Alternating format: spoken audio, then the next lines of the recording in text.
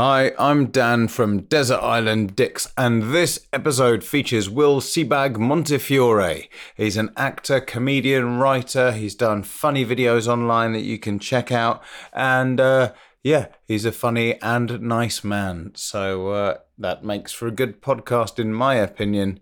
I'm going to keep this fairly short today. You know the deal with these things. I ask if you could subscribe and give us a rating and all that sort of stuff. So let's just assume I've gone through all of that and let's crack on with the podcast because I think that's what most of you are actually interested in. Let's get into it. It's Desert Island X with Will Sebag-Montefiore.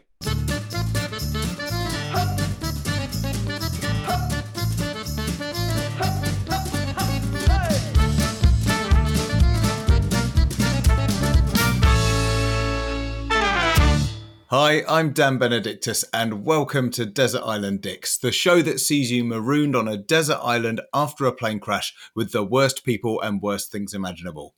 Who they are and why they're a dick is up to our guest, and here to share their Desert Island Dicks with us today is comedian and actor Will Sebag-Montefiore. How are you doing?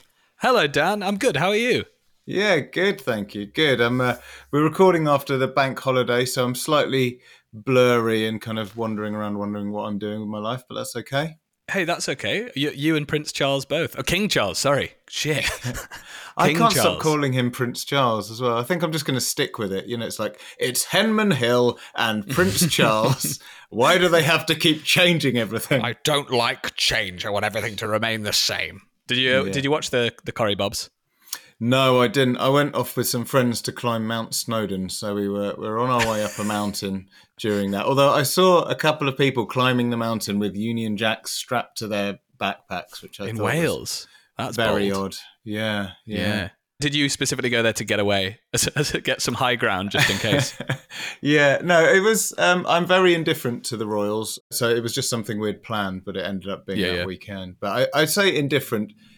I think I was always fairly indifferent to the Royals, but I'm increasingly becoming much more of a staunch Republican every day that goes by, I think. Just moving from indifference, just going along the spectrum to soon being a revolutionary. Yeah. How about you? Oh, I don't care about them at all. I think I'm definitely a Republican, which has connotations in America, right? Republicanism is totally different. Yeah, I find it weird. I always have to check myself when I say it because I'm like, oh God, no, that's Trump. Yeah, which one do we like? Do we like the Republic or the democracy? I don't remember.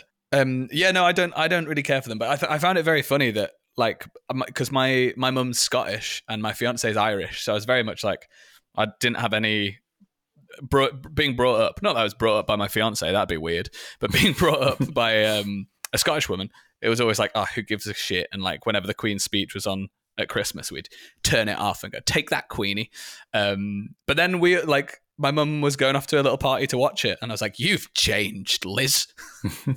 Sorry, Mum, if you're listening to this, I love you. I love you with all my heart, and you haven't changed at all. Well, look, I tell you what, it looks like we've got more than enough material to sort of stoke our fires with what we're about to do, which is, ask you who and what you would hate to be stuck with on a desert island. I mean, did you find it difficult sort of whittling down your choices for this? Yeah, I think I don't find it that, and this is not a criticism of the podcast, but I find it very difficult to remain negatively charged towards someone for too long. I think it fosters like negativity within yourself, and then it just puts you in a bad mood. And I've worked a lot with a comedian called Abando Man, aka Rob Broderick. Well, the other way around, Rob Broderick, a.k.a. Abando now. I don't know which one is it, a.k.a. is, but his shows are very celebratory of people, and the shows feel very victimless and very uplifting. And that working with him has really been like, whoa, that's what I really want to achieve in like my creative work. And so now I'm here to completely take down 3 people. So I feel conflicted about it, but it's fun. It's always fun when you find someone who you're like, they wind me up. It's my belief that the world would be better without this podcast, and until we clear the world of all these dicks, it's just this hard work that we have to do, and then one day we'll have our final episode and we'll all live in peace. But until that day, we are here. There are no more dicks. There's just desert islands. Okay, well, let's get on with the choices in hand. Who's going to be the first person joining you on the island today? First person was an easy choice. The first person is Matt Hancock. Yes, okay. Has he been on the pod before? Has he been on the island with other people? He has been on the podcast, but you know what? I feel like it's been a little while, and he's still kept serving up the goods in the meantime. So I reckon it's time we took a fresh look at Matt Hancock. Great. Well, I think first of all, I was thinking about this very much like how it would be for me on the island, and I think it would be very awkward with Matt Hancock and I, because my first video that I made online that went like viral or whatever was a fake interview with Matt Hancock, where I cut his lines out and interviewed him, and I think there's a good chance, if not him, his team saw that video because it was shared by lots of civil servants and people. So that would be awkward because I made fun of him. I also I've done a lot about Matt Hancock, actually. So it would be awkward because I made fun of him loads. I also think we'd actually probably get on. We're both posh and we both sort of like wine and restaurants, and I've played golf before, I think we'd be able to have like a shared frame of reference. And that would annoy me more. Because I think the cultural low point of the 21st century was when he went on I'm a Celebrity, Get Me Out of Here. And I feel like this would be a real life version of that. Definitely. And I think he'd be bringing all that life experience. He'd probably end up sort of mansplaining to you how it worked. And like, well, listen, when I ate some weird shit on I'm a Celebrity, I approached it like this. Just leave me alone. Yeah. And like someone else would find a coconut, and then a couple of days later he'd be like, guys, remember how well I found that coconut? Yeah, it was an amazing thing that I did. I think I wanted to choose someone who was a politician and representative of sort of the political class at the moment, who I think are sort of like really enjoy that it's just a game. I wouldn't like it. Wouldn't like to be on the island with him. Also, he cheated on his wife, and then he kept describing that as falling in love. I'm like, you can't spin cheating, man. You just can't. Yeah, he's just there's such a great selection of awful people that have been in government in the last 12 years that it's quite hard to choose one, isn't it? But he's so sort of symptomatic of the kind of people who, I don't think you got into this to help anyone. You got into this to get as far as you can, get as much as you can. You've like demonstrably done really badly in so many areas. Like we all saw that, and now it's this sort of double think where you're like, hey, remember when I did really well in the COVID pandemic? Like, no, we fucking saw and then you sort of see people starting to kind of forgive him or like treat him. It's like, oh look, I'm on I'm a Celebrity now. It's like, no, fuck you, man. Like, let's not. Whilst I'm a sitting MP. Yeah, like that, I do think that was the reason that made me so angry and wound me up. Was I think because the more you look at somebody's face and just see them interacting with people, the more human they become, and the more like you understand them, and you think actually they're quite charming and quite nice, and like that's what happens whenever I make a satirical video and I do these fake videos with people. You stare at Liz Truss for long enough, you start feeling sorry for Liz Truss. Like, it just happens. And I think that would happen to me on the island. I wouldn't be able to separate the two. And I understand, I think the people to blame are all the people who allowed it to happen, but people who were just watching it. Or also, Boy George can fuck off. Because when Matt Hancock came in, he was like, oh, I would have left. I would have walked out. I would have left if my mum had died in the pandemic. And I was like, you can't, that's like the equivalent of being on a night out, I'd be like, mate, I was about to jump in and fight him. I was about to jump in and step in there. You can't like have both the moral high ground and then not actually stand up for something. Yeah, exactly. It's like it was part of a bad response to a huge crisis. Like he sort of muddled his way through it. There's so many things that were still, like contracts being awarded to friends of the party, like loads of failings from PPE to like lockdowns to sort of like, getting out of the lockdowns, like during all this, you're sort of having fun and having an affair. It's like, yeah, there's just no part of this you come off well. And then to sort of have this sort of try and have a rebrand, like at least give it a few years, you awful man. I just think it really blurs the line of like, it's the Trump thing of like the celebrity, the politician thing. And I don't know. It feels like, no, you're not allowed to do that, Matt. You can't have both. Yeah. You can't come on and just dick about in the jungle. Like that doesn't, I I'm allowed to do that because I'm an idiot.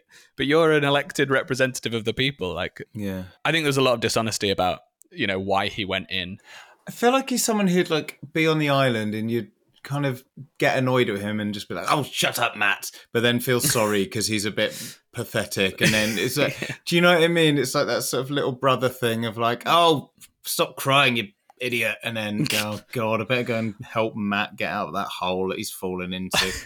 He's on TikTok now. He's doing his TikTok, so he'd be chatting about things that he sort of has an understanding of. He's done a couple of lip syncs, which are, I mean, I just think it would be very cringy. And also, I think the biggest thing for me as well is that, I say the biggest thing, all of these things are the biggest thing until I remember the other things. But his argument that he didn't break the rules, he broke the guidelines, is such a like arguing something on a technicality where I'm like, I went to my grandma's funeral and didn't hug my mum because we were like, don't think we should. And like, you're just smooching a colleague. Doesn't seem fair, Matt. So how unfair are you going to be on this island?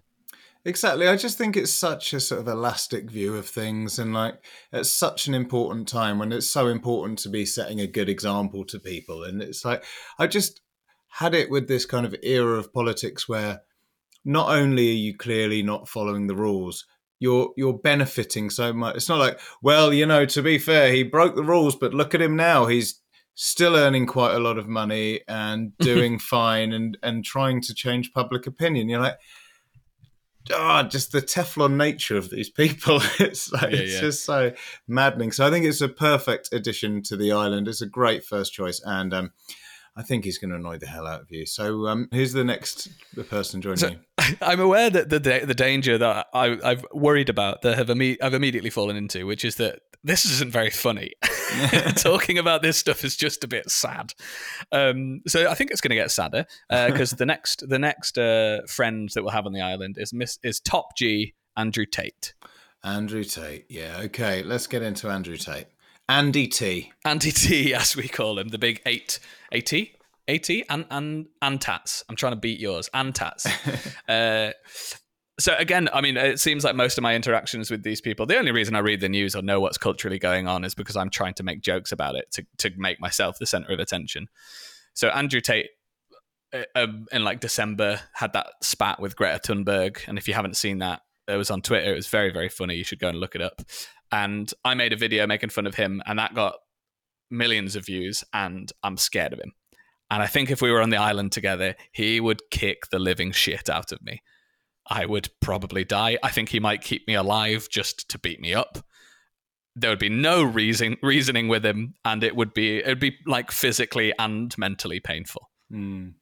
It's just such a weird, like, root one basic understanding of masculinity, isn't it, with him? It's like, I am strong. Here is my body. I have a pet wolf. I smoke cigars. Like, it's just like, oh, man, you've got such a fragile ego. It's like, it's unbelievable how sort of, like, it all just feels like it's all just on a tightrope, like, could come crashing down at any minute.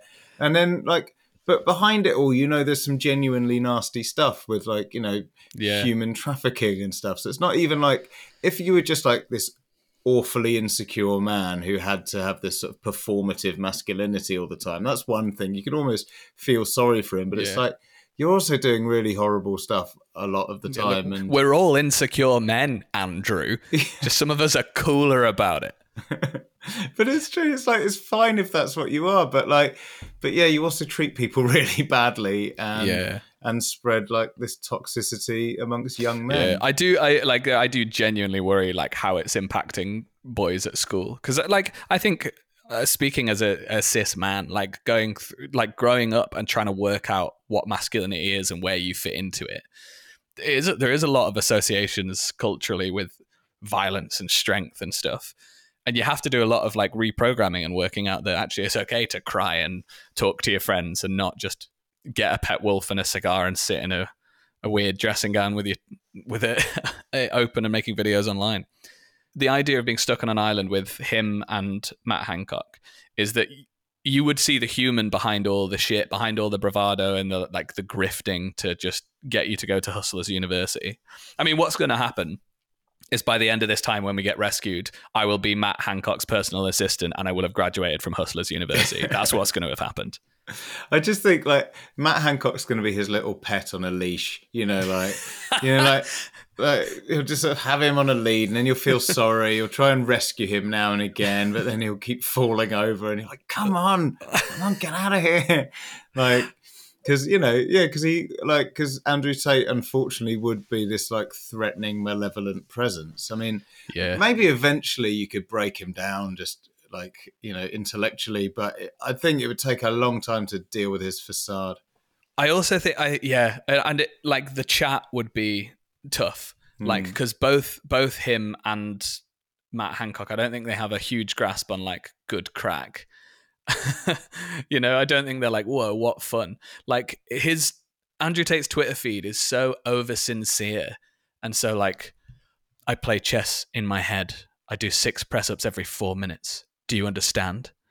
Like, he doesn't know the word for backpedaling either. He did a tweet about how his dad was really horrible to him, which is very sad, genuinely sad. But he took it as like, wow, my dad taught me really well. He taught me how to pack pedal. And I was like, sorry? I don't think you know what backpedaling is. I think there's a specific bit of his quote-unquote humor that really, I think, epitomizes people like him and like Lawrence Fox and people who are like conservative and provocative, who I think just really want to be comedians and aren't cool or funny enough. Because there's a bit in the video where he's making about Greta Thunberg, and he's like talking about how much carbon emissions he creates and stuff, and someone brings in pizza, and it's very clear that they've brought in some pizza and they didn't know he was filming, but he like does this amazing bit of improv where he says, yes, bring me pizza and make sure these boxes are not recycled. And it's like this really, you can see the cogs turning in his brain, that he's like, oh, I can use this and I can make it into comedy. And it's just the most flat, like, yeah. Oh, great. And those guys, it was a toss-up between Andrew Tate and Lawrence Fox, because they both have this over-sincerity and this desperation to make jokes. And every joke they make or tweet they send feels like they've sent leaning back with a glass of red wine going, there's a real self-aggrandizing nature to it. Yeah. I find it's just horrendous. So, yeah, the combination of these two on the island is going to be pretty strong already. So, who's the final person going to be then?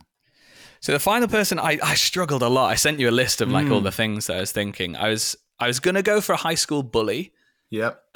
But I didn't think that would be that entertaining. But it's sort of covered in Andrew Tate, isn't it? That sort of mentality. I suppose I'm bringing someone who's stronger than me and someone who I think could intellectually outsmart me. So I'm sort of bringing all my bullies anyway. So I think I'm going to go for Ross Geller. Okay. Ross from Friends. I think he's the worst.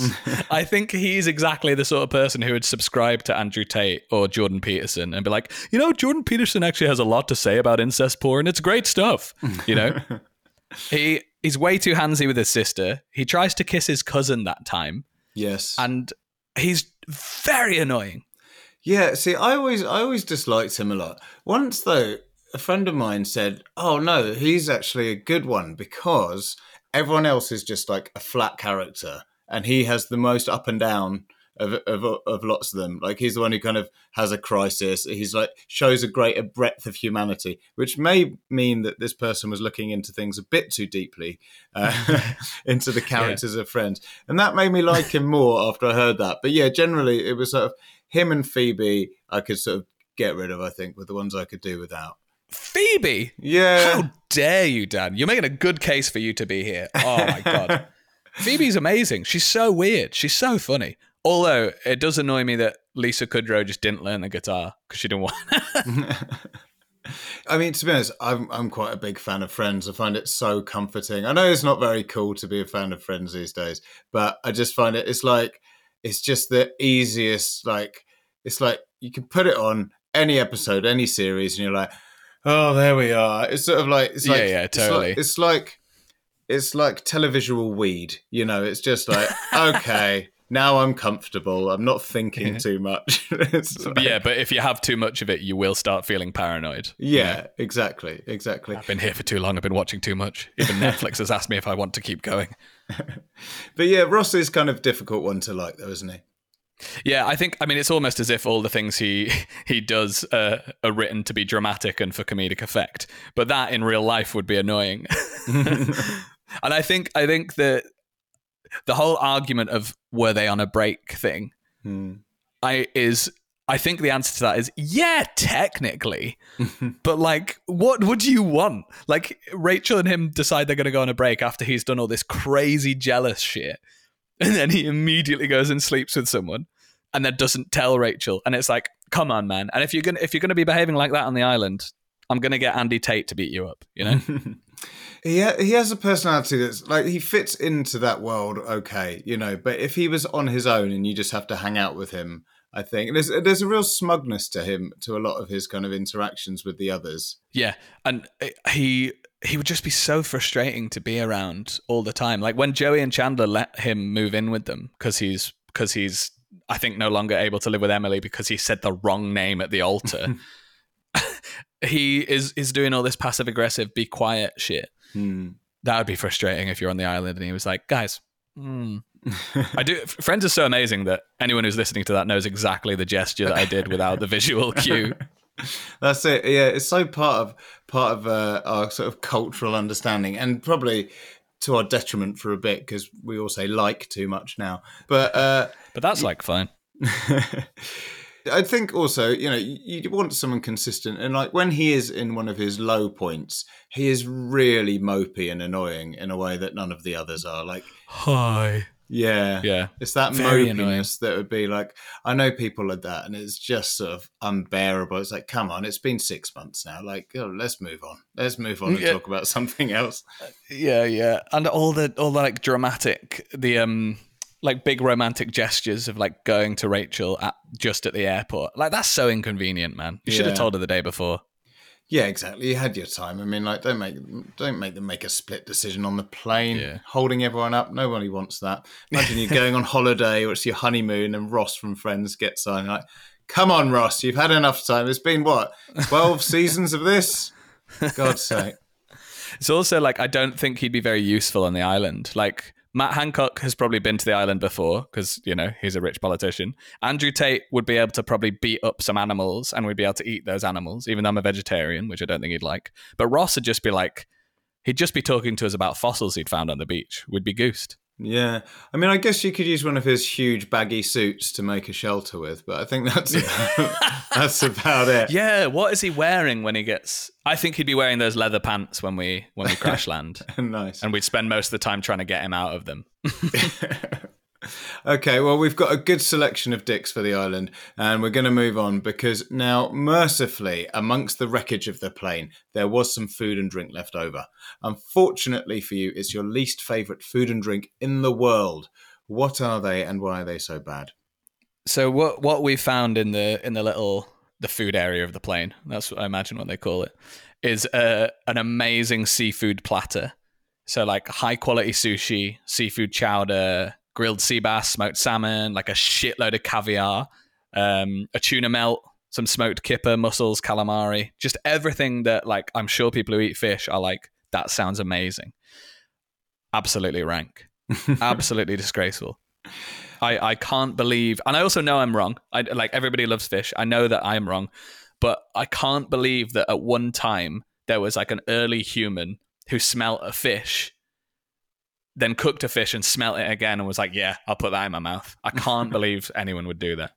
So like you don't eat any fish, anything aquatic? No, nothing aquatic is a good description. Yeah, I think it's disgusting. And whenever people try, because it happens now and then, because they want me to be a pescatarian, but that people will say, oh, try this. It's not even that fishy. And I'm like, well, what's the point? Like, if it's not even that much of the flavor of the thing it is, I can't get over it. No one ever describes anything as fishy as a compliment. I think it's an absolute disgrace. Yeah, it's true, isn't it? It's one of those things you're like, oh, I've eaten this fish, but now I'm very fishy, so I better brush my teeth because that's an unpleasant thing for people to but Yeah. but you obviously liked it enough to eat it in the first place. Yeah, it's very strange, isn't it? And I know that I'm wrong, and I love cooking. I cook food. I cook fish for my fiance and stuff, and I'm like, wow, gross. But I know that this is all high quality stuff. I know like incredible sushi is really good. I know how much people like it, but I just can't get past the smell and the taste. And I used to eat it when I was a baby, but then I think my palate developed, and now I'm a grown up and think, fish. So, I mean, even just being on the island anyway, it's like, yeah, you know, you're going to have a fish heavy diet, but now you've got even more of it. So it's kind of... yeah, it's probably the one thing we'll be able to get in abundance. Yeah, I'm going to add some more sand as well, you know, for the island. Yeah. I think the worst offender on that would be a tuna melt. Okay, yeah, I was going to ask if if there's a hierarchy of bad fish for you. I guess sushi and stuff, at least you've got the rice and the seaweed and stuff. I'd still get something from that. And I guess the grilled sea bass or something, I don't know, I'd still hate it. The calamari, I could nibble off the batter. But a tuna melt. Yeah. Everything else, I'm like, I get it. You do you, eat what you want. I love it. Let's go get some sushi together. But a tuna melt, I think, is the biggest red flag of all. Like, I could hang out with Andrew Tate on this island all day, and if he didn't have a tuna melt, I'd be like, I was wrong about you, you know? What is it specifically about a tuna? Is it the addition of cheese or something? Or well, the main part is the tuna. Like, you got this lovely bread. I love toasted sandwiches. I think they're amazing. And then the idea of putting what comes out of a tuna can that smells like that into it, and then adding heat and getting this beautiful cheese to melt into shredded fish. Oh, it makes me feel sick. Do you like tuna melts, Dan? I do like tuna melts, yeah. I'm fucking sicko. I'm definitely going to be your fourth choice for the island. I can see it happening. But yeah. Yeah, I mean, I think there is something kind of a bit sad about it in that a tuna is such a majestic fish. You know, it's like they're huge, they're meaty, they're very fast swimmers. They're these like heroes of the deep. And, you know, like in Japan, they'll like sell for thousands of pounds for these like rare tuna. And the fact that like they just get minced up into this sort of grey fish and stuffed in a can that's like the kind of most average sort of fish, you know, like it feels really undignified for them. It's like, I think that is it. Like at least with some sashimi, you're like, whoa. I mean, this is very fresh. It's like the purest this fish could be, as opposed to like stopping in a service station and getting a grey so grey and fishy. Those are the worst colours and smells. I don't understand it. Everything else I wouldn't argue is bad. I can understand why people eat it, but you're an absolute sicko. Okay, well, I think you've argued your case well. What would you try and wash it all down with? A cup of English breakfast tea. Really? Okay. I think it's like symbolic of how little we deserve as a nation. I think it's hot pond water. It's bitter. You have to put milk in it because otherwise it just tastes like nothing. It's the poor man's coffee. It has an incredibly terrible colonial past, and it's disgusting. And people who drink it are kidding themselves. Okay. I mean, this is like, tea has come up before, and I found it hard to argue against then. Right? I am a big tea fan. Why? I don't know. I guess I just enjoy the taste, and it's hard to sort of pin down exactly what that is. You know, I find I don't dislike coffee, but I find it a bit much sometimes. You know, which I know makes me sound incredibly sort of unadventurous. About, oh no, that's too strong for me. But I quite like that I can have. You're perfectly arguing my case for me. This is fantastic. But I quite like that I can have several teas. You know, like if I have one coffee, I just sort of need a poo and I'm a bit jittery, you know what I mean? So if you like something, it's nice to be able to have quite a lot of it. True, very true. I do hate that it's sort of the thing we're most associated with as Brits. You know, it's like, oh, you and your tea, like have a cup of tea and watch the coronation. It's like it's a crap national mascot. You know, it's sort of like, but it's so definitive of us. It's stolen from somewhere else. Like Yorkshire tea. Spoiler alert, not from Yorkshire. And it's just like, you boil some leaves and you pour it out, and it doesn't really taste like anything. and then you pour loads of milk on it. So anything it did taste like, it's now just got milk in it. I don't know. Like, I do think it's a bit of a crap thing. It's just like, yeah, your woolly jumper and your cardigan and your little flags. It's like, and I agree with the like colonial past thing. It's kind of, it is like, yeah, it's a very British thing to do. I like a herbal tea. I'm not throwing them under the bus. Or like, I also like, oh God, I'm really making a case for like, oh yeah, you'd get on well with Matt Hancock. But I love an oolong. Lapsang Souchong. Okay. Tea, like the smoky tea. Love smoky tea. That will be okay. But yeah, just your standard breakfast tea with no sugar. What is the point?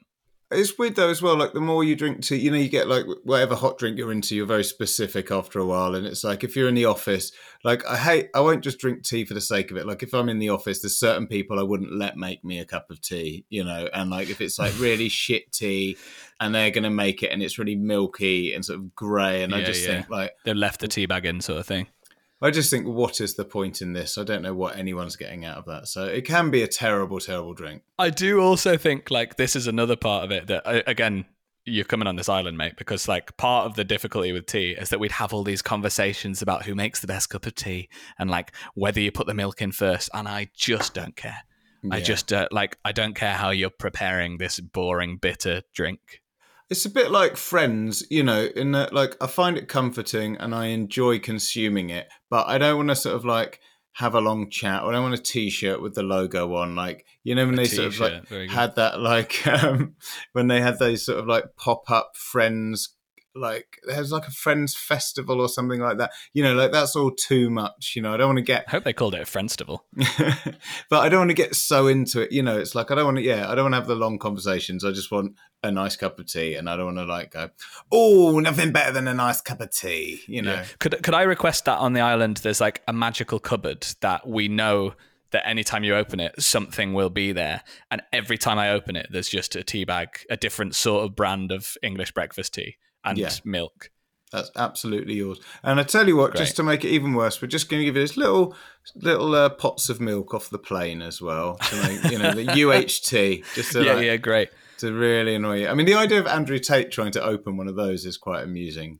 I think he'd just crush it in his hand over the top, and it would squeeze like you would like a lemon or something. Do we get to work out how the plane crashed? I have more questions about the concept of the podcast. Oh, okay. Yeah, sure. No, I mean, I haven't never really delved that deep, but yeah, we can go for it. Well, I tell you what, this is my way of getting my dishonorable mentions in.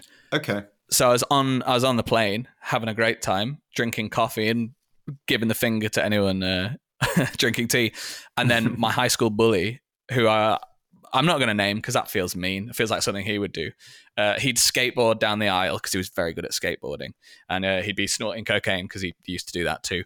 And he'd be doing his rap. I remember a little bit of a rap that he did at school. So his rap, he'd be skating down the aisle going, blast off 10 to the 0. Don't be a hero. Drink Malibu. Don't drink beer, though. People look at me like I'm some kind of weirdo. Pretty good stuff. Oh, God. Malibu. Pretty good stuff. Yeah, Malibu. Oh, I actually quite like Malibu. And anyway, he would bust into the cockpit and kill the pilots, and then we just go down. So that's how it would. That's how it happened, and he'd die in the crash, which I'm not saying I'd be happy about. I don't know. Sounds like a pretty annoying guy. Yeah. He wasn't very nice. I mean, yeah, it might just be that the plane just breaks apart, having to have all these dicks on board, and unfortunately, you were just there the sheer in the middle weight of it. Their bullshit. Yeah. Yeah, this is too much. Can't take it. Just disintegrates. Wouldn't I look around and be like, "Hold on, am I one of them? Am I someone's dick?" No, it's just a bad day for you, I think, and thanks, Dan. Now you're just going to make the best of it. Great.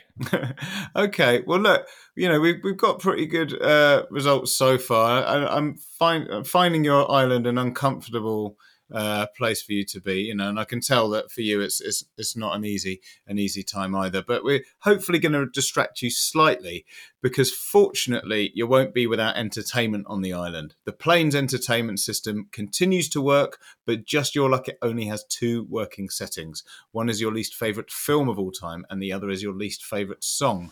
What are they and why? So we'll go with the song first, because I think I'll talk about the film for about 2 hours. The song, again, hard to choose. I think maybe we'd have a little bit of Blurred Lines by Robin Thicke, maybe a bit of Mr. Brightside, maybe a bit of Sweet Caroline, And every time it comes on, Matt Hancock goes, da, da, da. But they all wind me up for various different reasons. But I think the worst thing to be on this desert island with would be just the theme tune to the US Office on a loop. Okay. Because I like the song. Like, it's totally fine. And it's something that I associate with comfort and with watching, like, during the pandemic and having on. And anytime you hear it, and sometimes I'll hear my fiance, you just hear from the other room, Dan, dan, dan, dan, dan, dan, dan, dan, dan, dan, I actually really like the theme tune to The Office. I think it's really fun, but I think there'd be something about being stuck on an island, because I think I could find the fun in Sweet Caroline or Mr. Brightside. I think I could enjoy that. I just think they're a bit overplayed and annoying with other people. But the unfulfilled expectation of having this joyful show never play, but just hear the introduction, which on its own is like just a weird sound, would be nightmarish. Yeah, it's like sort of smelling the food cooking but never getting to eat it, isn't it? It's oh my God, yeah. Maybe all the seafood platter could smell like food that I love, could smell like incredible aubergine curries and like pizza and burgers, and then I bite into it and it's just a tuna melt every single time. Yeah, I think that's a good thing that's going to drive you a bit mad, because every now and again you're so bored, you're like, do you want to listen to some music? All right. Oh, God, I wish I could be watching The American Office right now, you know. So it's a good one for like nice and sort of bordering on insane, I think. So, yeah, it's good. What would your film choice be? So the film would be a film called Home Sweet Home Alone, which I believe is a 2021 movie. And it's within the world of Home Alone. I think it's like, I don't know if it's a remake or a reboot, but it's set in the same universe. And it is like one of the most awful things I think that's ever been made. And I don't just mean films. I mean in anything. And so, because obviously, I imagine most listeners by now are familiar with the Home Alone films. You know, you've got Home Alone 1 and 2. I think there were more after that as well, weren't there? Like, I think there was like at least a third one. I think there's about 5 or 6. It's insane. Yeah, I saw on Disney Plus recently there was a load more. At Christmas, I was like, right, my son he's now 6, but he's 5 at the time. And I thought, this is the time. I'm going to watch Home Alone with you. This is going to be great. And then you saw the other ones. He goes, oh, what about those? I'm like, no, they don't count. So, but they say Home Alone. It's like, no, they don't exist. Let me tell you, son, we're not watching those. That's the end of it.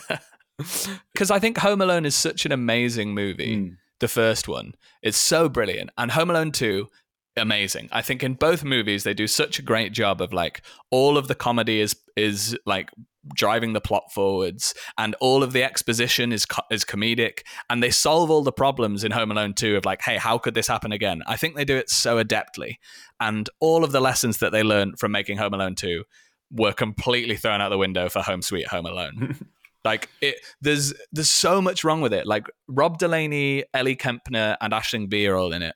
Pete Holmes, love them all as performers and actors. I think they're amazing, but they look like idiots in this film. It's so bad. I've got so many notes on this, and I can't even begin. So the little kid who's in it, he speaks like a jaded Hollywood screenwriter. Like there's no attempt to put the voice of the kid into the voice of the kid. He has this meeting with Rob Delaney at the start and is just cracking wise all over the place. And then he's like, you can't promise a kid a McDonald's and not give him one. And then Rob Delaney's like, what a McShame. And it's like, what's that a play on? I don't understand. And the whole film, I think, treats the audience like they're really, really stupid. Like at one point, the kid walks past this girl who we've not met yet, and she says, don't touch me, perv. I'm your sister. It's like, you can't introduce a character by saying their relationship to the person that they're talking to. Yeah. You know, there's always sequels where you kind of think, really, how are you going to stretch that? Like even Home Alone 2, you know, as you said, they kind of worked out how they were going to leave him behind a second time.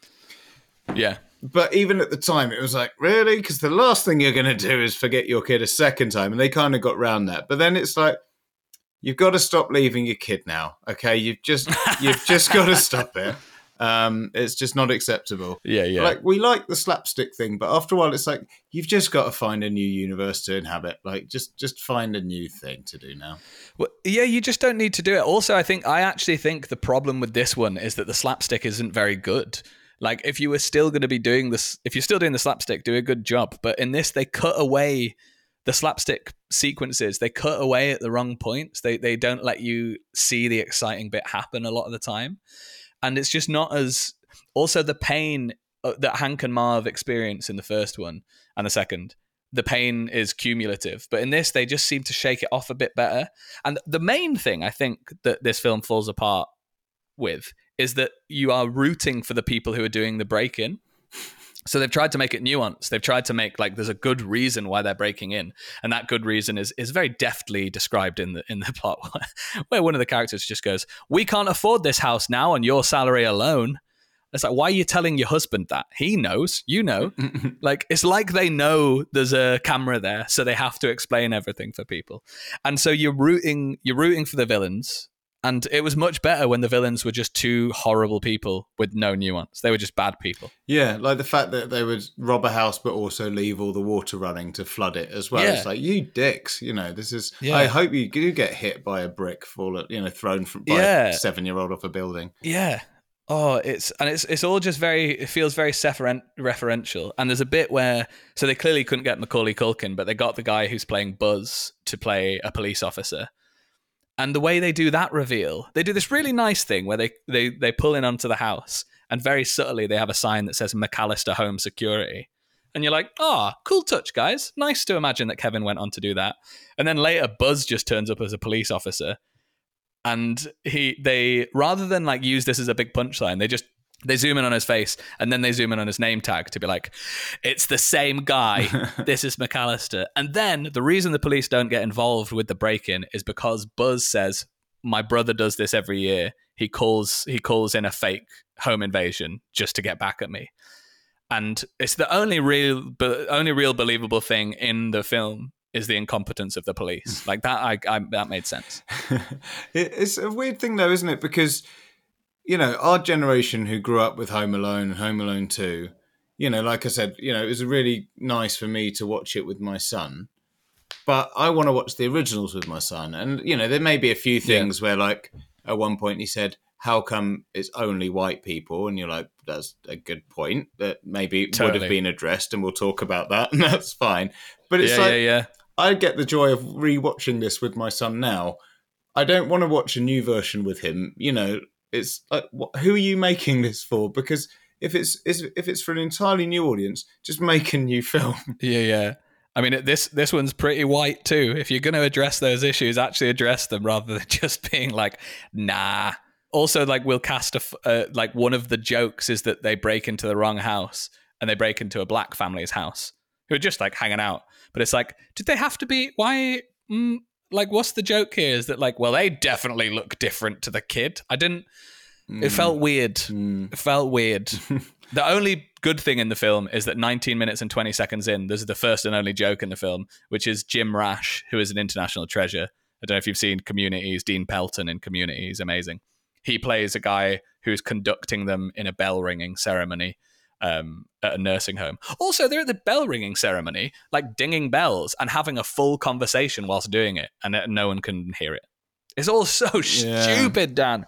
Yeah. Oh. I think one thing we come back to in this podcast quite often is like, sometimes it's worse to have something that's like close to or related to something that you like on the island than it is to have something that's just completely, this you'd just be thinking, it's not Home Alone. I wish we could just watch Home Alone the whole time. Yeah. But you couldn't. And I think that's the biggest crime of this thing. If it was just a bad film, I'd be like, whatever. But it takes such a perfect formula, and it does it seemingly with no respect or understanding for the original.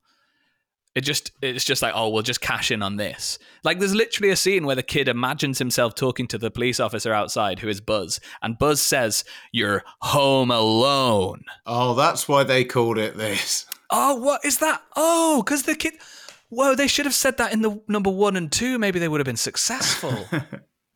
Oh man, it sounds so bad. I might have to watch it now, but also maybe I'll just. I know it. There's nothing worse than listening to someone just complain about a thing you haven't seen, but it's not at all. Oh, it's bad. Not at all. It sounds like an absolute bag of shite. So I think it's a fine choice. Fine choice. It's a really good exercise in how not to make a film. So if you like any screenwriters out there wanting to look at it, and directors, and indeed actors. Fair enough. Okay, well, finally, the island is overrun by the biggest dick of all the animals. Which animal is it and why? I found this very difficult because obviously there's like I could choose mosquitoes. That wouldn't be great. That'd be very, very annoying. But I think we're on a desert island. I think it's going to be hot all the time. What freaks me out beyond anything is being in the sea and not being able to see your feet and feeling things touch your feet. And I think just a load of like delicious fish and violent fish, like small sharks and stuff and eels and stingray, but I can never see them. They're just below the surface and they keep touching my feet. So I just can't go in the water. That would drive me crazy, and also would be an ample supply of food that I wouldn't be able to have. Yeah, there's something about that, isn't there? Like, even if it's just a bit of seaweed, it's like, oh, get me out of here, get me out of here. Yeah. It just every time it happens, I'm like, I go into the sea, I'm like, you're fine, and then something will touch me, and I go, ah! And run away, And I don't think there's another animal. Like, obviously, like having a bear on the island would be difficult, but at least you can see a bear. I think there's something about the unknown that just. Oh. Yeah, it's like if you're sort of snorkeling or something and there's, you can see like coral or reefs or rocks or whatever. It sort of feels safer there. When it's just like you're in the water and you just like there's so much with nothing in it. It's just so featureless. You just imagine like something coming out of it. I don't know why that's more scary. Yeah, I don't like it. There could be like a loud seagull just above my bed. That'd be annoying. Yeah, they are fucking annoying as well. Yeah, so just lots of very tame aquatic wildlife that will come up and just give you a little nuzzle. Yeah. And they're probably really nice. And if I got to know them, like it would be fine. But I just can't deal with it. Be walking with my tuna melt and my cup of tea, spilling it all over the shop. Fair play. Okay, well, look, I think you've done a great job today. Your choices have been well thought out. I can tell how uncomfortable they've made you, and you've done a wonderful job. And for a positive man, you've got into the spirit of it wonderfully. So thank you. I hope that the rest of your day is upbeat and it won't be too annoying, and you can shed all these negative feelings. Oh, thanks, Dan. That was such good aftercare. I really liked that. Thanks so much. It was great to be here. I'm very excited about living on this island, getting beaten up by Andrew Tate, hugging Matt Hancock and Ross Geller, having a lovely nap with Ross Geller that he'd feel sort of toxic shame about, but I'd really like to spoon Ross Geller. Fair enough. Now, Will, you're on Twitter and on socials, so we can sort of catch up with your stuff there. Is there anything you're up to that you want to tell everyone about at the minute? Nothing live. I've got a podcast called Legitimate Likes, which is a podcast where we look at humanity's fascinations and try to work out if they deserve all the praise. And that's good fun. So you can download that, listen to that after you've listened to this episode. But otherwise, just follow me online and in person if you are so inclined. But from a respectful distance. Yeah, just a nice normal distance. Like if you could stay in bodies of water and just go below the surface and rub into my legs, that's how I like my fans. Brilliant. Well, thank you, Will, so much for coming on Desert Island Dixon. It's been a pleasure, mate. Thanks so much, Dan. Bye.